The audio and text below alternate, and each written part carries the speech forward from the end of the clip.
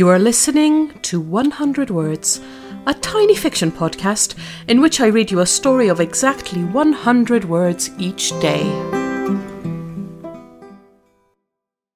Episode 30. Hot Chocolate. They got in, soaked to the bone, laughing as they took off shoes and coats. Jake peeled off his socks and accepted the offer of the fluffy slippers.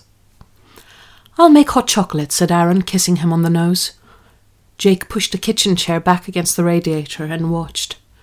He saw how Aaron lined up the two mugs, how he counted the spoonfuls of cocoa under his breath, how he mashed the wooden spoon against the side of the pan to get all the lumps out. He took the mug from Aaron, more content than he'd ever imagined being.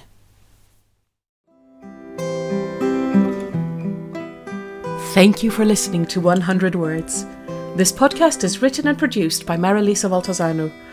If you enjoyed today's story, why not share it with a friend? Don't forget to tune in tomorrow for another 100 Words.